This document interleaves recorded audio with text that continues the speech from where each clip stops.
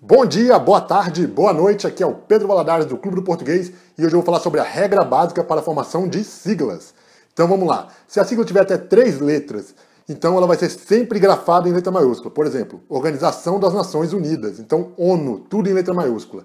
Se ela tiver mais de 3 letras e for pronunciável, então ela é grafada a primeira em maiúscula e o restante em minúscula. Por exemplo, ANAC, Agência Nacional de Aviação Civil.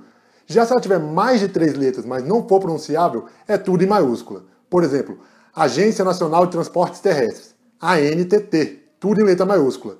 Claro que para toda regra tem as suas exceções. Por exemplo, então você vai encontrar siglas que fogem dessa regra que eu acabei de falar. Por exemplo, o CNPq, o NB.